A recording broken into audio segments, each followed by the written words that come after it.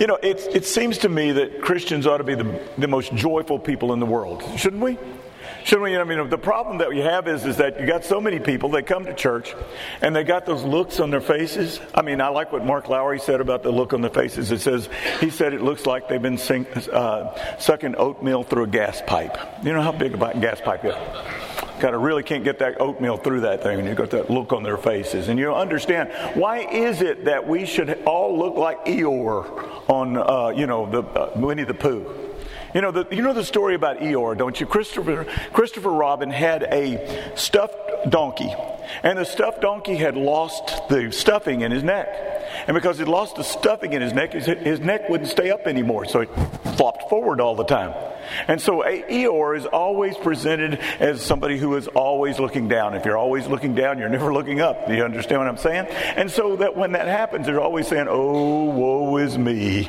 How bad things are going to be." And too many Christians are doing that sort of thing. Now, at Christmas, sometimes they, liven up just a little bit. But a lot of times, I think they're afraid Santa Claus won't come if they don't do that. But reality is that we should have that joy all of the time. Now, I realize, I've even talked to some Christians, and they'll say this: well, if you always expect the worst, then you'll never be disappointed. Let me tell you, there's two flaws in that. That's very wrong, but it's wrong. It's got two flaws. One is, how do you know what the worst is? Maybe it's going to be worse than your worst. Do you understand that? That's not, it's not encouraging, but it is certainly, it may be true. And so what happens? You're still disappointed because your worst wasn't the worst that it could get. And the second thing is that we don't live by fate. We don't live and say, you know what, if I act this way, then I'm going to start seeing that it's going to be better than what I'm going to act. That isn't the way that it works. Life is not a matter of fate. So let's look at those shepherds. Those shepherds who, they had a very difficult life in Israel. They had a very difficult life because they were very nomadic. They went from place to place. They weren't necessarily liked by people, and as the video said, they even smelled bad. You understand? I talked to, when I was over in Israel one time, I talked about it because you go out onto there's a place called the Shepherd's Field, and there's really shepherds that are still out there tending their flocks, not by night, but they're tending the flocks in the daytime when you see them there. And the ones that I've seen, they're all wearing black wool. I don't know if that was what they wore back then, but it was a black wool. And I said, I especially went there one time. I was there, and it was in June. And it was 106 degrees, and they're out there in this dark, heavy wool stuff. And I'm going, they got to be, dying out there in this stuff. And so I asked, and the guide, she said, well, I went out to see what it was like. I went out and I wanted to see how the shepherds were living like this. And she says, believe it or not, when you begin to sweat, it wicks the moisture away from your skin, and it cools you down. It's like an air conditioning system on the inside. And then she said in about 3 days you get used to the smell, because that's what happens. And so you want to be around other shepherds, because nobody else really wants you around as far as that goes. So you can understand, what should they have expected in their life? Well, let me tell you some of the things that I've learned from reading this scripture. First, joy comes to us when we're going about our business. We're just going about our business. And the very nature of God interrupting us sometimes is to bring that joy to us. Let's look at Luke chapter 2, verse 8. And in the same region there were shepherds out in the field keeping watch over their flock by night. Now, this is something that the shepherds were minding their own business. Let me get something out of the way. I always want to do this because I'm afraid that people are going to say, well, how could they have been doing that on December the 25th? Well, we do not know when Jesus was born. What we do know is that it wasn't so cold that the shepherds would have pulled their sheep in. They were out watching their sheep by night. So we don't know what time of the year it was going on. But we can safely say it was not yet winter. We can say that. We can sing all the songs about it, but, it's obvious these shepherds are out there watching their field by night, watching their flocks by night. Now, here's what would happen. The shepherds would put all their flocks together, and the reason they could do that is because the sheep learned the voice of their own shepherd. You probably heard that in the scripture somewhere, where Jesus said, "My sheep know my voice." They would have understood that when that was said, because that is exactly what would happen. And so they could put all of their flocks together. They could all gather together. They could get around a campfire. They could tell stories. They could do whatever they wanted to do in terms of what was going on with their flock by night. And in the morning, when they were ready to separate their flocks, their shepherds could call out their sheep, and those sheep would separate themselves from the other sheep, and they could go along their way. Pretty neat idea, isn't it? That's the way it worked. But it is safe to say that the shepherds, when they went out that night, when they were there to watch those sheep at that night, they went out with any expectation that it would be different from another night they had. One night looked like all the others. But then God surprises us with joy. He just does that. He surprises us with joy. Now, I want to tell you, I like birthdays, but my most depressing birthday was when I turned 30 years of age. And it wasn't because it was 30, because I was looking forward to that birthday like you cannot imagine. I had such an expectation. Our church, the church I was serving in, we were having a whole church picnic, you know. I mean, my birthday's July the 4th, so you understand why the picnic, okay? Got that. So we were having, it was a Wednesday night, and we had taken the association, the Baptist churches all had this association, and the associational offices, we've used their property because they had a huge grounds, you know, that you could be outside with, and we had, we did the thing where, the potluck. I mean, I love potlucks because, there's always more than I can eat, and there's more things than I can eat that even I like, is what I like about potlucks. So potlucks are great. And I was going to say, I'm going to have fun. I'm going to go out. We're going to play volleyball. We're going to, we're going to throw horseshoes. We're going to do, and this is my birthday. It's going to be a great time. Well, just after we got settled down to eat at the tables, we're outside, you have the paper plates, which is every church has paper plates, the thinnest that you can buy. And so we had those paper plates, and we'd gotten them, and you had to hold on both sides because you put so much food in it, it kind of sagged in the middle. And you get over there, and you got to your place, and you ate, and I was sitting there eating, and a thunderstorm came up.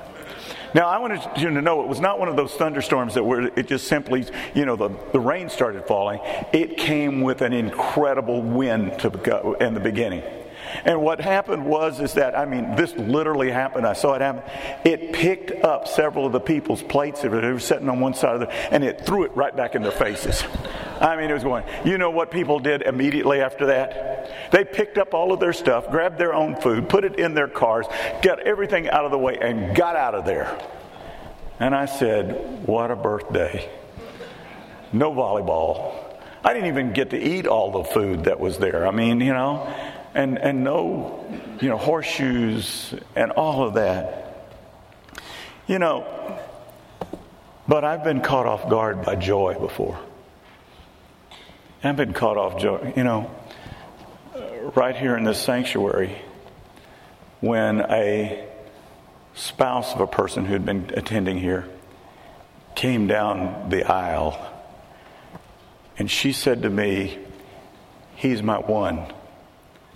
It caught me off guard. Because we'd been praying. We said we're going to be praying for the people. We're going to pick one person that we either want to see get closer to the Lord or come to know the Lord. And when she kind of whispers over to me, "He's my one." It was her husband. And he was coming to make his commitment to Christ, and we baptized him and all of that. Joy overwhelmed me. In fact, if you were here, you realized I couldn't even talk. And that's a big deal for me. You know that. That was a big deal. When I got into the Jordan River a few years ago, and I was baptizing people, and I had members from our congregation, and they were in there, and they were, I was baptizing. They wanted to be rebaptized. Just in the Jordan River, it's an experience that, you don't have to do. There's nothing in the Bible that says you got to be in the Jordan River. But they wanted to have that experience, And I was baptizing people, and all of a sudden I looked up, and there was people that I didn't know, and they were lining up. And I said, I don't know these people. And they said, will you baptize me? Each one of them did. I said, do you know the Lord Jesus Christ? And they said, yes, I do. I said, is he your Savior? Is he your Lord? They said, yes, he is. And so I started baptizing them. I started laughing out loud. This was the most amazing thing. It surprised me. God does that all the time with joy. You see, God brings acts of joy. We sometimes only want to be happy. You see, I wanted to be happy at my birthday. Do you understand the difference? I just wanted to be happy. And happy has something to do with what's happening. And what was happening wasn't all that happy. You see, but happy will never substitute for being joyful. It never will. Okay, let's go on. The joy that God brings can come with such unexpected splendor that it will frighten you. Let's read the next verse. And an angel of the Lord appeared to them, and the glory of the Lord shone around them, and they were filled with fear. See, I would say that many people have never really been caught up in God's glory. I wish they would be. But let me say this, that if you are caught up in God's glory, the presence of the Lord is so incredibly rich, it can be scary. When Isaiah is caught up in the presence of the Lord, in chapter 6 of Isaiah, he looks around and says, uh-oh, I'm in the wrong place. I cannot believe I'm in the same place as the Holy One is. And it was scary. See, the unexplainable can be scary, like that noise in the dark. That noise in the dark, we don't know what it is. I think that so many people have made God such a buddy, and they take him so casually that they've never really understood that the fear of the Lord is the beginning of wisdom. And while I realize that if you have given your heart to Jesus Christ, you will never have to worry about any of the wrath of God, the wrath of God could be very scary if you understood what it really was. The wrath of God for those that will not, or who have not trusted in him. There is a fear that is there. Now, did the shepherds have any reason to be afraid? No, because there was no harm that was intended for them. But I can tell you something, you can be fearful with no reason to be afraid. For the unknown is fearful because we don't know what is going to happen next. The unknown is not fearful when we walk with the Lord, though, into the unknown. When we walk with the Lord into the unknown, it is no longer fearful. So we hold on to what we know. And that, if we hold on to what we know sometimes, that can keep us from the great joy. But if we recognize and go forward in the Lord's presence, it can be scary, but it will be full of joy. Now understand, God does not intend to hurt us. That is not who God is. That's not what his intent is. Let's go into verse 10. And the angel said to them, "Fear not, for behold, I bring you good news of great joy that will be for all the people." Now, you see, the shepherds are told not to be afraid. Now, I have to be honest with you. That's what's normally said in the Bible, right? You come across an angel, do not be afraid. You come across Jesus walking on the water, don't be afraid. You know what? Somebody telling me, it's me, telling me not to be afraid really doesn't help. You know, you shouldn't be afraid. Yeah. I mean, I understand that. But they are told, you shouldn't be afraid. I'm bringing you something of great joy. Maybe we should know that at Christmas more than any other time. But Christmas is a very hard time for a lot of people. In fact, there's a difficulty that they go. So for a lot of people, just the fear of being alone bothers a lot of people at Christmas. And when they look on Facebook, which I think is sometimes the most depressing thing that people can do if they spend too much time on Facebook, they see it, all the people that are having parties and they didn't invite them. And so what's happening to them is they don't have the joy that they would have had because they're looking at what's happening around them. I thought I'd give you some of the fears of Christmas. I actually did not realize that. Now, that first one is Christogeneticophobia. That should be on the, that National Spelling Bee test. I mean, what it is that it's the actual fear of Christmas. It's maybe associated with some bad things that have happened at Christmas. That has got to be the longest word that I've ever typed in my entire life. Then there's cellophobia. Cellophobia is the fear of flashing lights. You put on your Christmas tree, the flashing light. Some people are afraid of that. You might say, but I'm not afraid of that. Well, some people are. And then there's Susannophobia, the fear of being kissed under the mistletoe. Actually, I really believe that's the fear of being kissed by a certain person under the mistletoe, but in reality, that's what it says. That's the fear of being kissed under a mistletoe. Now, I bet just about every one of you have got this fear. This is Shingenisophobia. It's the fear of having to see certain relatives at Christmas. A lot of you might have that one. You might say, I got that one. Or Meleagrissophobia. That's the fear of turkeys. You didn't realize that people can be afraid of turkeys, maybe, but, And phonophobia, that's the explosions. In Great Britain, they have these things where they pull and it pops, and there's people that are afraid of that. And then there's gabophobia. That's the fear of being watched as you open a gift. People have some of that. And then phagophobia. That's the fear of eating and swallowing. It probably has something to do with getting choked, And then ecclesiophobia. That's the fear of going to church at Christmas. Some people are afraid of going to church. But let me say something to you here. God has something special for you. That is true of everyone. He has a Christmas gift for every last one of us. But here's the story. It is like that gift. If you never open it, it will just sit around without any joy.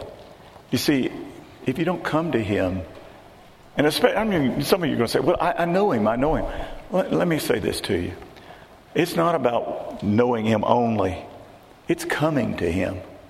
For lots of people know Him, but they will not come to Him.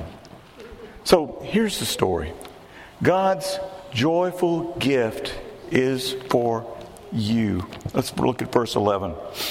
For unto you is born this day in the city of David a Savior, who is Christ the Lord.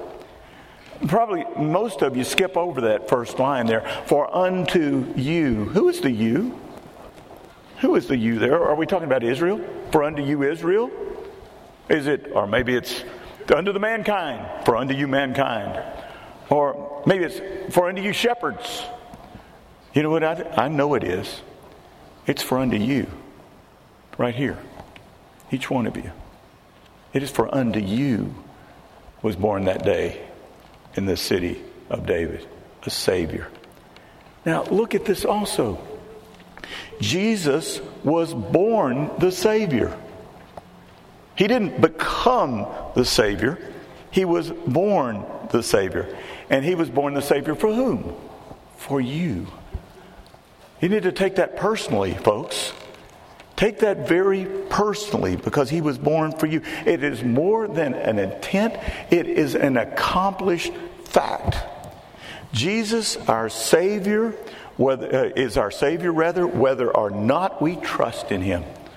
Whether we trust in Him or not, He's still our Savior. Now, I'm not saying everybody's saved. I'm not saying everybody's going to heaven. But that's just who He is. Let's imagine that you're in a hurricane, and the hurricane has flooding. And finally, you're sitting on the rooftop of your house, and here comes a rescue boat. And what you do is you look at that rescue boat and say, that's not my style. I think I'll let it go by. Do you understand what I'm trying to say to you? Like that elevator that said, I'll take the next one. Because you believe there is a next one. But you see, this is your rescue boat. It's still your rescue boat whether you take it or not. It is still your rescue boat. And He's still your Savior whether you receive Him or not. And maybe you will not feel so much joy at Christmas because you don't realize what Jesus has done for you in bringing you to the relationship with His Father and giving you a relationship with Himself and bringing joy into your life, because you're still sitting on the roof of your flooded out house waiting for another rescue boat to come by. Well, the rescue boat's already come by. See, people think they can trust in Jesus at any time, but they can't. That is something that needs to get out of people's heads. You know, if you have resisted the Holy Spirit why would you think that you won't resist the Holy Spirit later in life? There's no stories from the black boxes of airplanes that crash that tell the stories of how many people were suddenly trusting in Jesus. Even as the plane goes down, if they've resisted the Holy Spirit, they'll continue to resist the Holy Spirit. And I will tell you this, no one crawls out of a casket toward the cross of Jesus. No one crawls out of a casket toward the cross of Jesus. See, joy requires accepting the invitation. So the angels give the means of finding the child. Let's go on to verse 12. It says, "And this will be a sign for you. You will find a baby wrapped in swaddling cloths and lying in a manger." And suddenly there was with the angel a multitude of the heavenly host praising God and saying, "Glory to God in the highest, and on earth peace among those with whom he is pleased." When the angels went away from them into heaven, the shepherds said to one another, "Let us go to Bethlehem and see this thing that has happened, which the Lord has made known to us." And they went with haste and found Mary and Joseph and the baby lying in a manger. Now, it was not unusual to find a child in swaddling clothes, just baby clothes, you know. It was unusual finding one in a manger. But how are they going to find this child? They're not following a star. I don't care how many Christmas stories you've seen that. There's no evidence that they're following a star here. So how are they going to find this star? Well, let me explain a little bit of what would have happened. And I'm going to kill your nativity sets. I'm sorry. But here's the story. It's that the Romans would have required, if people owned property, to go to the place where they owned property in order to be counted in the census.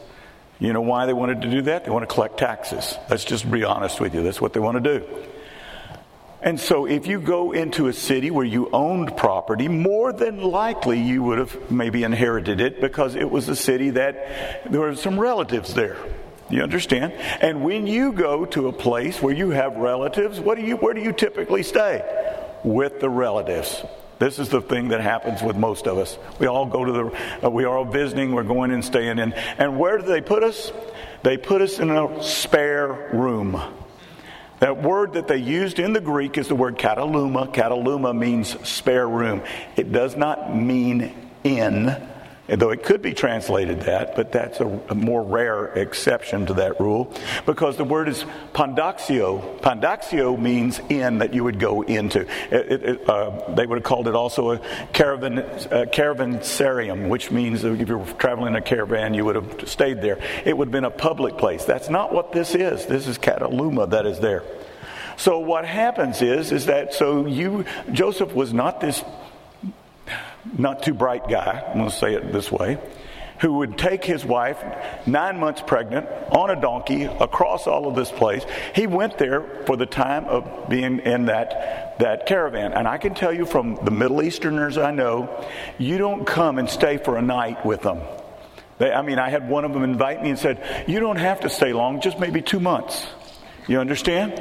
So this is the case. This is what happens with him. So he would have gone there and he would have stayed with his family that was there. But guess what? Other family members also owned property there. Guess who they were going to stay with? They're going to stay in the same house. And so the time comes for the baby to be born, and there's not any privacy. Not in that spare room. And so what they're doing is they say, and it was just really part of the house, they would have gone out into the stable and they would have had the baby there. Now, is it any less humbling? No, it was a very humble thing to think that the Son of God was born in a stable. Yes, that still is absolutely as true as it ever has been. And that he is in a manger, that is the truth as well. Well, Bethlehem, which means house of bread, is not that big. It was not that big. And so even at night, can you imagine, what do you think the family members did after the baby is born? They came out to the stable, didn't they? Stable was exposed outside. It's pretty easy to find the child in the manger with the swaddling clothes on, because you just go to the house where all the people are. Do you understand? And so the shepherds go out and they do this. They find it. But here's the important thing, is that they went and they did discover this.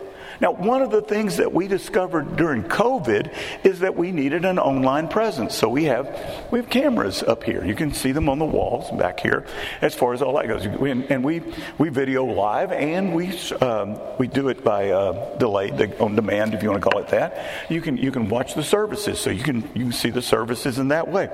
But there was another thing that we learned about that online presence. The online presence isn't the same as being there. And if you think that it's the same as being there, you throw a party and tell everybody it's going to be a Zoom party. You know? In other words, you can say, well, we're all going to gather around our computers and we're going to have a Zoom party. Which would be better, do you think? I think being there is really much, much better. So what you do when you have a party along this lines is that you accept the invitation. And how is it known that you've accepted the invitation? You might RSVP, I got that. But you show up. You show up. And that's what these guys did. Why? Why would I invite you to a wedding? Why would I invite you to the birth? Why would I invite you to a baptism? Because it's a joyful occasion. And if you don't get that, you've not gotten the story here. It was the joy.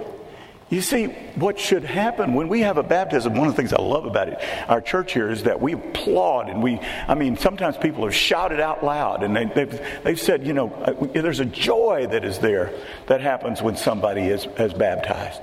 When we have a wedding, when I say I declared you to be husband and wife and everything, people applaud, especially after I say you may kiss the bride, and they're judging whether he does a good job with that or not. But whether or not this is the case, there's a joy that goes on in that.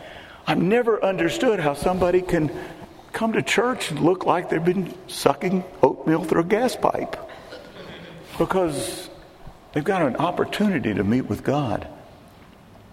So the shepherds gave a testimony of joy. Let's go on here to verse 17. Verse 17.